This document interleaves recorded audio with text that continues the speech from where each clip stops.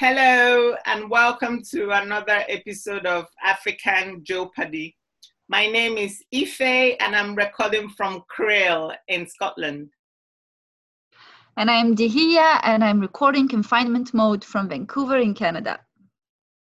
So today we're going to be talking about working for peace in situations of conflict. And we have a really cool person to discuss this topic with us today. Nakanya Ntuli is a specialist and dispute resolution expert. She is a South African lawyer, mediator, trainer, and process facilitator. Prior to joining the Compliance Advisor Ombudsman, part of the World Bank Group, she worked as a constitutionalism and rule of law expert in the Department of Political Affairs at the African Union Commission in Addis Ababa. She has extensive legal experience in corporate, intellectual property, labor, and public policy law. She also has mediation experience and has mediated commercial employment, land, community, small claims, and electoral disputes. She has an impressive resume, but beyond that, she has also lived in various geographies. She has lived and worked in the United Kingdom, in Zambia, Uganda, Kenya, Liberia, Ethiopia, and South Africa in the private, public, non-profit, and multinational environments, practicing law and mediation.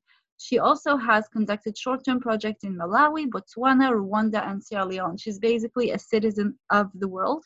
She holds a postgraduate fellowship on peace and security from King's College London and the African Leadership Center, an LLM in corporate law from Nottingham Trent University, and LLB honors from the University of, well, I'm hoping I'm pronouncing the name right. I'm really bad with pronunciations. Wolverhampton, and a certificate in transnational justice and peace building from the United Nations Institute for Training and Research. She is also an ADR group in the UK accredited mediator. She has served on the boards of several non-governmental organizations and is currently a board member at the Center for the Study of Violence and Reconciliation in South Africa. She also volunteers. She finds the time to volunteer with all of this as a mediator for the District Court of Maryland Alternative Dispute Resolution Office. She is an amazing human being, and we're really, really lucky to have her here with us today. Welcome, Knox. Yeah. Thank you very much. It's a pleasure to join both you and Ife in this podcast. Yeah, thank you so much for being here today. So this topic is very important, especially in the African context and given what's going on right now in the world and in the African continent, that's COVID-19.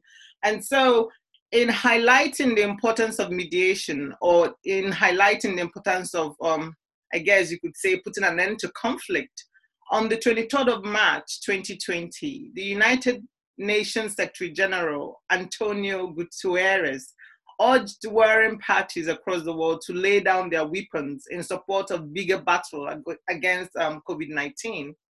Following in his footsteps, on the 27th of March, the chairperson of the African Union, Musa Faki Mahamat, called on all warring parties in the African continent to engage in lasting ceasefire to give peace a chance.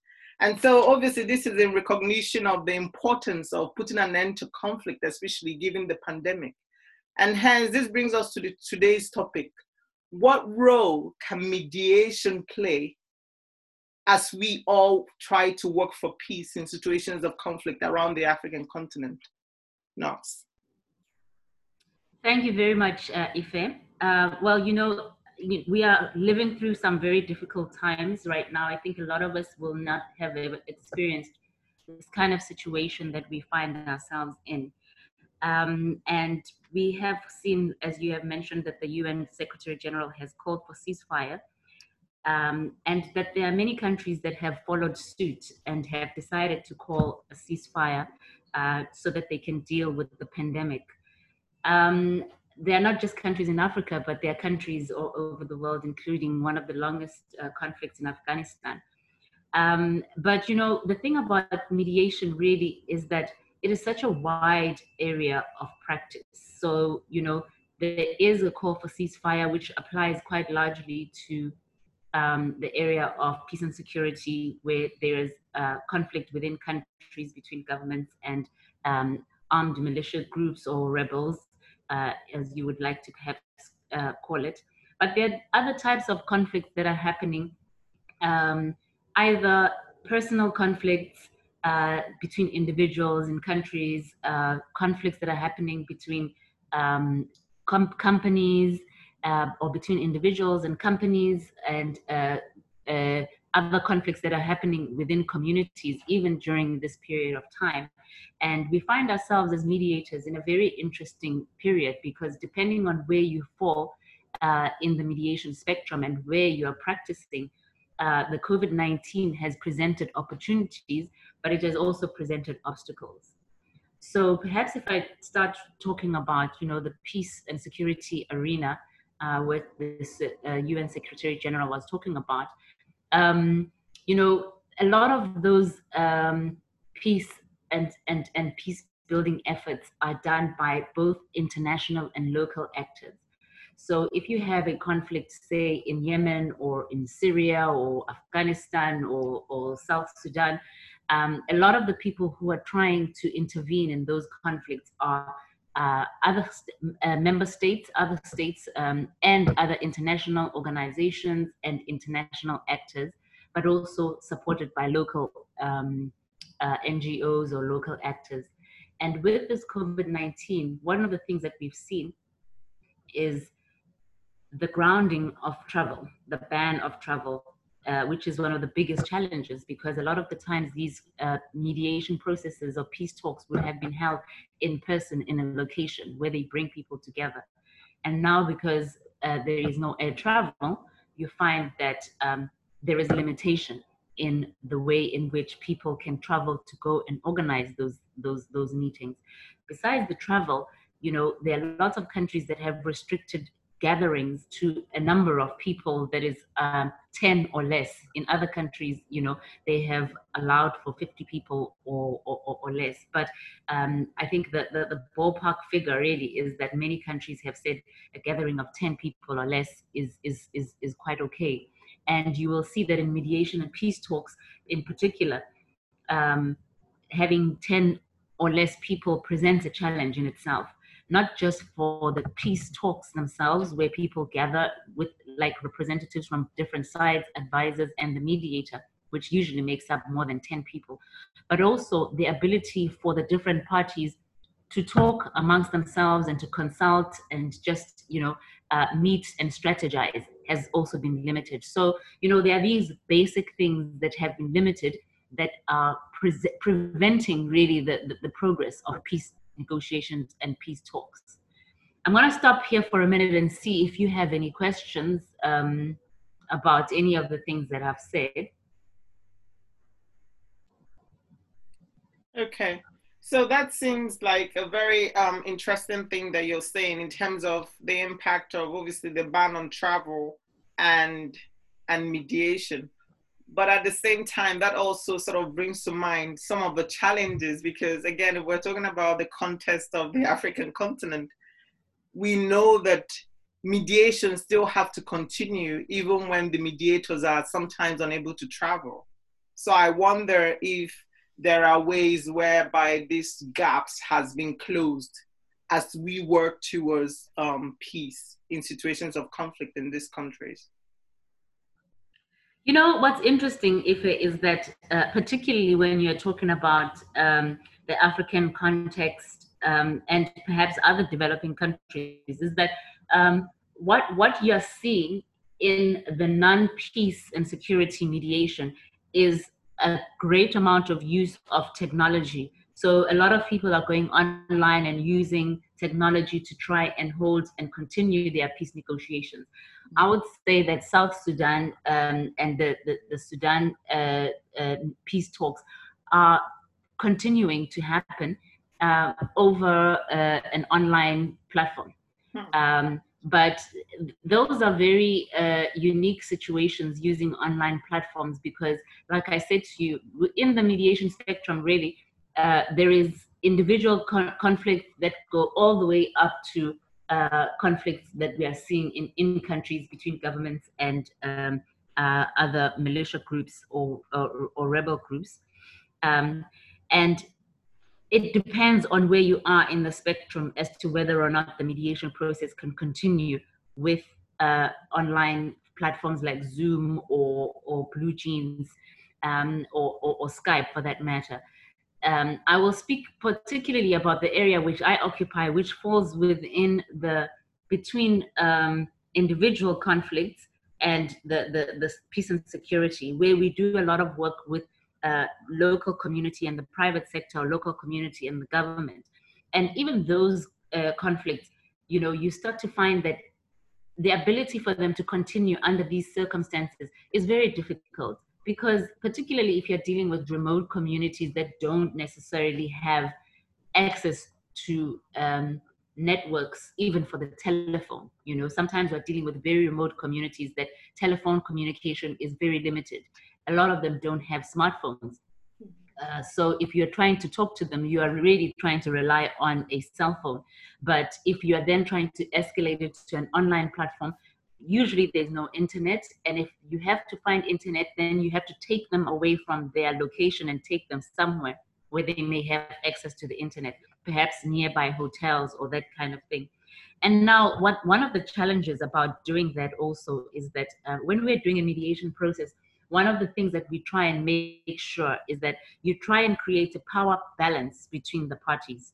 So you want to make sure that both parties feel empowered to negotiate in the mediation. A lot of the times the parties may be familiar with some kind of mediation process or an alternative way of resolving disputes outside of the court system, but they may not always be familiar with the actual process that is used by the mediator who comes in. So the mediator spends quite a bit of time trying to give them capacity. Now you find yourself in the COVID-19 situation where the mediator can't physically go to the ground and is relying on technology. Some community members don't have technology, so they have to be taken to a different place where they are then going to be given the capacity to talk to the other side. But now you're introducing a different element of technology, video technology that people are not familiar with.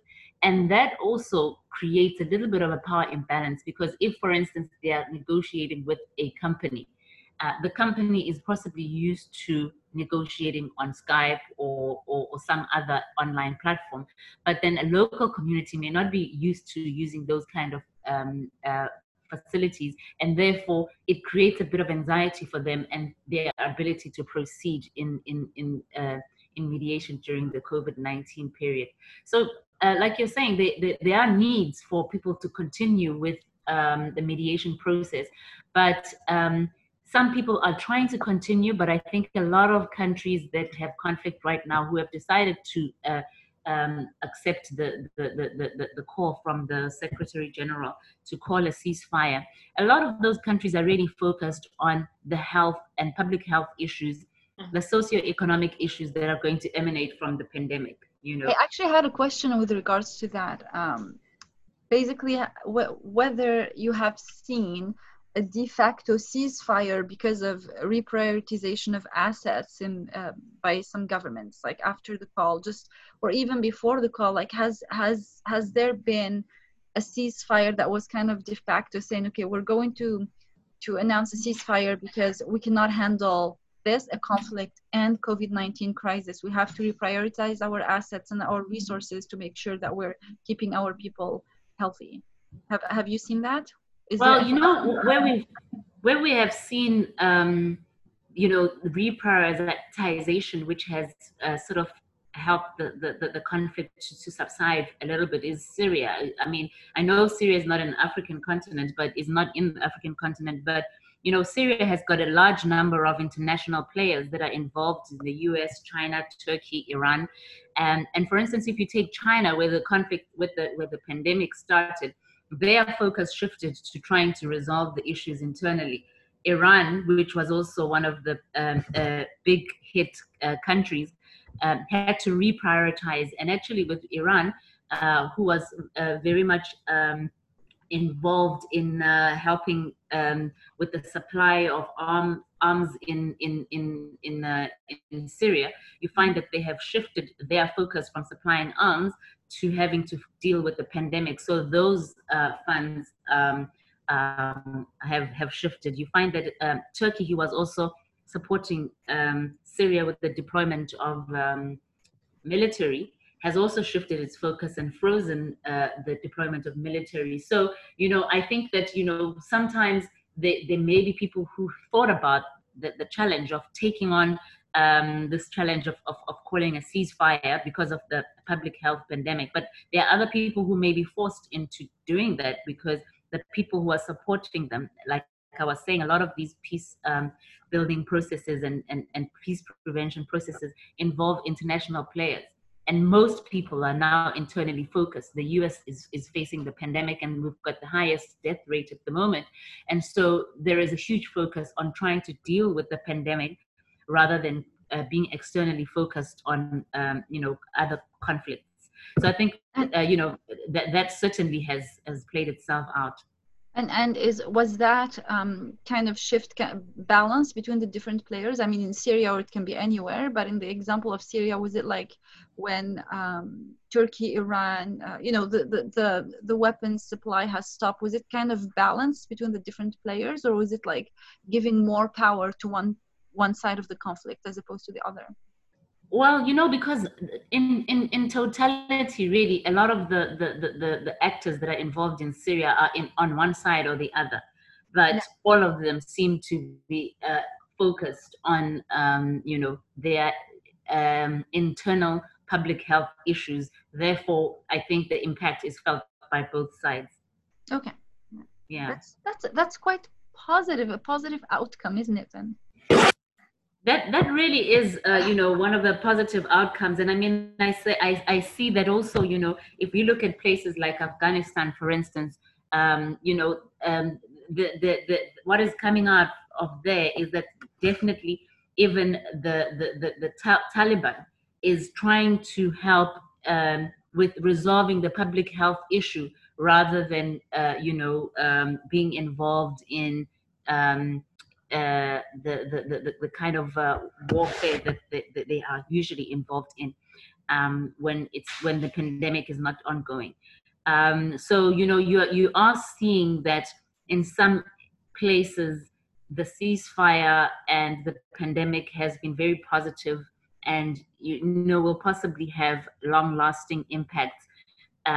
Perhaps depending on how long it lasts, because sometimes if you look back at some pandemics historically that have happened, which resulted in parties having to deal with public health issues for a very, very extended period of time, to the extent that the resources that the warring parties seem to dry up, and when people's resources dry up, then you are sort of almost pushed to the place where you really have to figure out how do we resolve this and try and find a way forward without the resources that we have been fortunate to have in the past. And I think that in the African context, talking about, I guess, even if it's limited successes whereby the COVID-19 have resulted in warring parties deciding to lay down their arms for now, is the case of the Ambazonia militants that announced that they were having a ceasefire from the 27th of March to the 10th of April to allow for communities in southern Cameroon to sort of get the support or organize and do the necessary things that would see to the prevention of COVID-19. And I guess you could call that a positive. But how long that would last is yet to be seen. Oh, absolutely. I mean, I think also different countries have really treated this COVID-19 situation in very different ways. What also may happen during this time is that because it's a public health situation, there may be people who are part of a negotiating team that fall ill from the COVID-19 that may die during this process. Either they're negotiators or they're advisors or whatever, and that then changes the dynamics of the whole situation when we go back to normality. And I think at this particular moment, because nobody really knows when things are going to go back to normal, you have no idea how many people who are part of the negotiations are going to be affected by this, and how these things will change and play out going forward. It may also be that, for instance, countries decide that, what, they don't want to invest so much time in external issues. They want to invest a lot more money in internal issues, we really don't know. I think there's lots of speculation about how the economies of each country are going to fare. And so where do the priorities go? Like, if the economies collapse, do the priorities continue to be to support defense and military budgets, or is it job creation and social services that become important? So I think it's a very interesting situation. And, there are quite a lot of people that are talking about the fact that the coronavirus, although it's a very unfortunate public health situation and that a lot of people are losing their lives, but then perhaps there's an equalizing effect about it. Nature is trying to take control of certain things, so that we can review the way in which we live our lives. I don't know.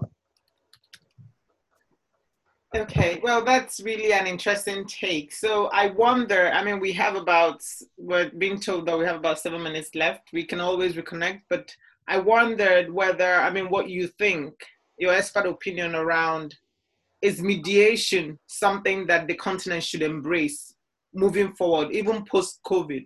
Does it work? Are there evidence that is actually a useful tool in working for peace in situations of conflict? Oh, absolutely. And I think that, the reason why I even started with the statement that, mediation is a variety of processes that happen across the spectrum, from individual conflict all the way to conflicts that involve the larger players that we see in peace and security issues, And I definitely think that there's a role for mediation completely, all the time, post-COVID, even during COVID, because, you have to go back to the reasons why conflicts actually start. Conflicts begin because a lot of the times there is a difference in the way people perceive things. There's a difference in the way people believe things. So there is a difference, and there will always be differences, Now, differences create particular feelings based on how they are handled. And we know that not just in the developing countries, but perhaps this is a lot more pronounced in developing countries, that justice systems don't tend to satisfy the populace that lives in those countries. They are slow, they take long, they are complicated. When people feel about going to court, they get very anxious. They just don't have the capacity and confidence in some places to go to court. In some countries, people don't trust that the judge is going to rule in a fair way, that people are bribed, So the justice system is a great tool to resolve conflict if it functions well.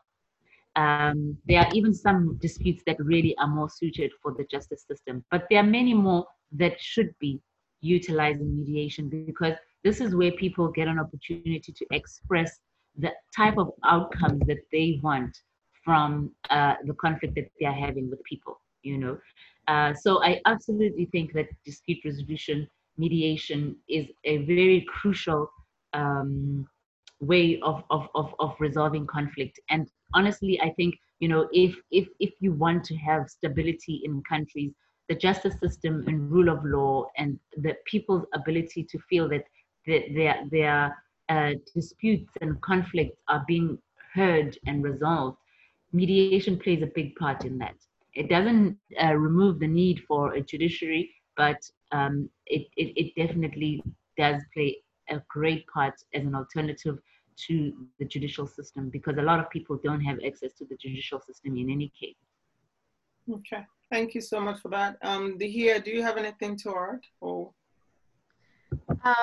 I really am appreciative of this insight, and I think one takeaway for me from this conversation, one important one actually, is the positive outcome that is quite unexpected for me. And I really appreciate hearing about that.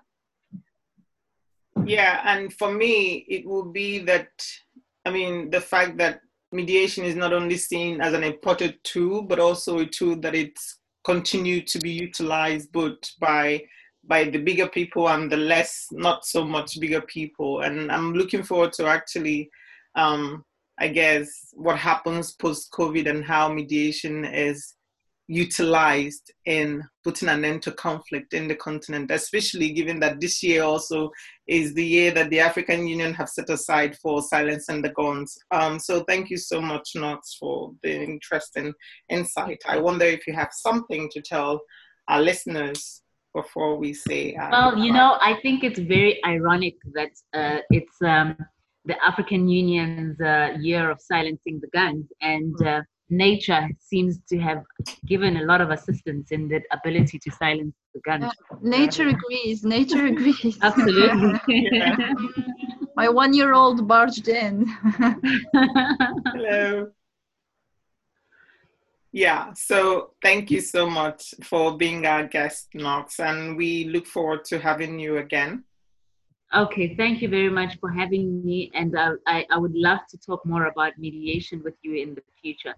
Thank you so much, Knox. And thanks to our dear listeners. Oh yeah, thank you so much, and do join us again soon. Stay safe, everyone. Bye. Yeah, Bye.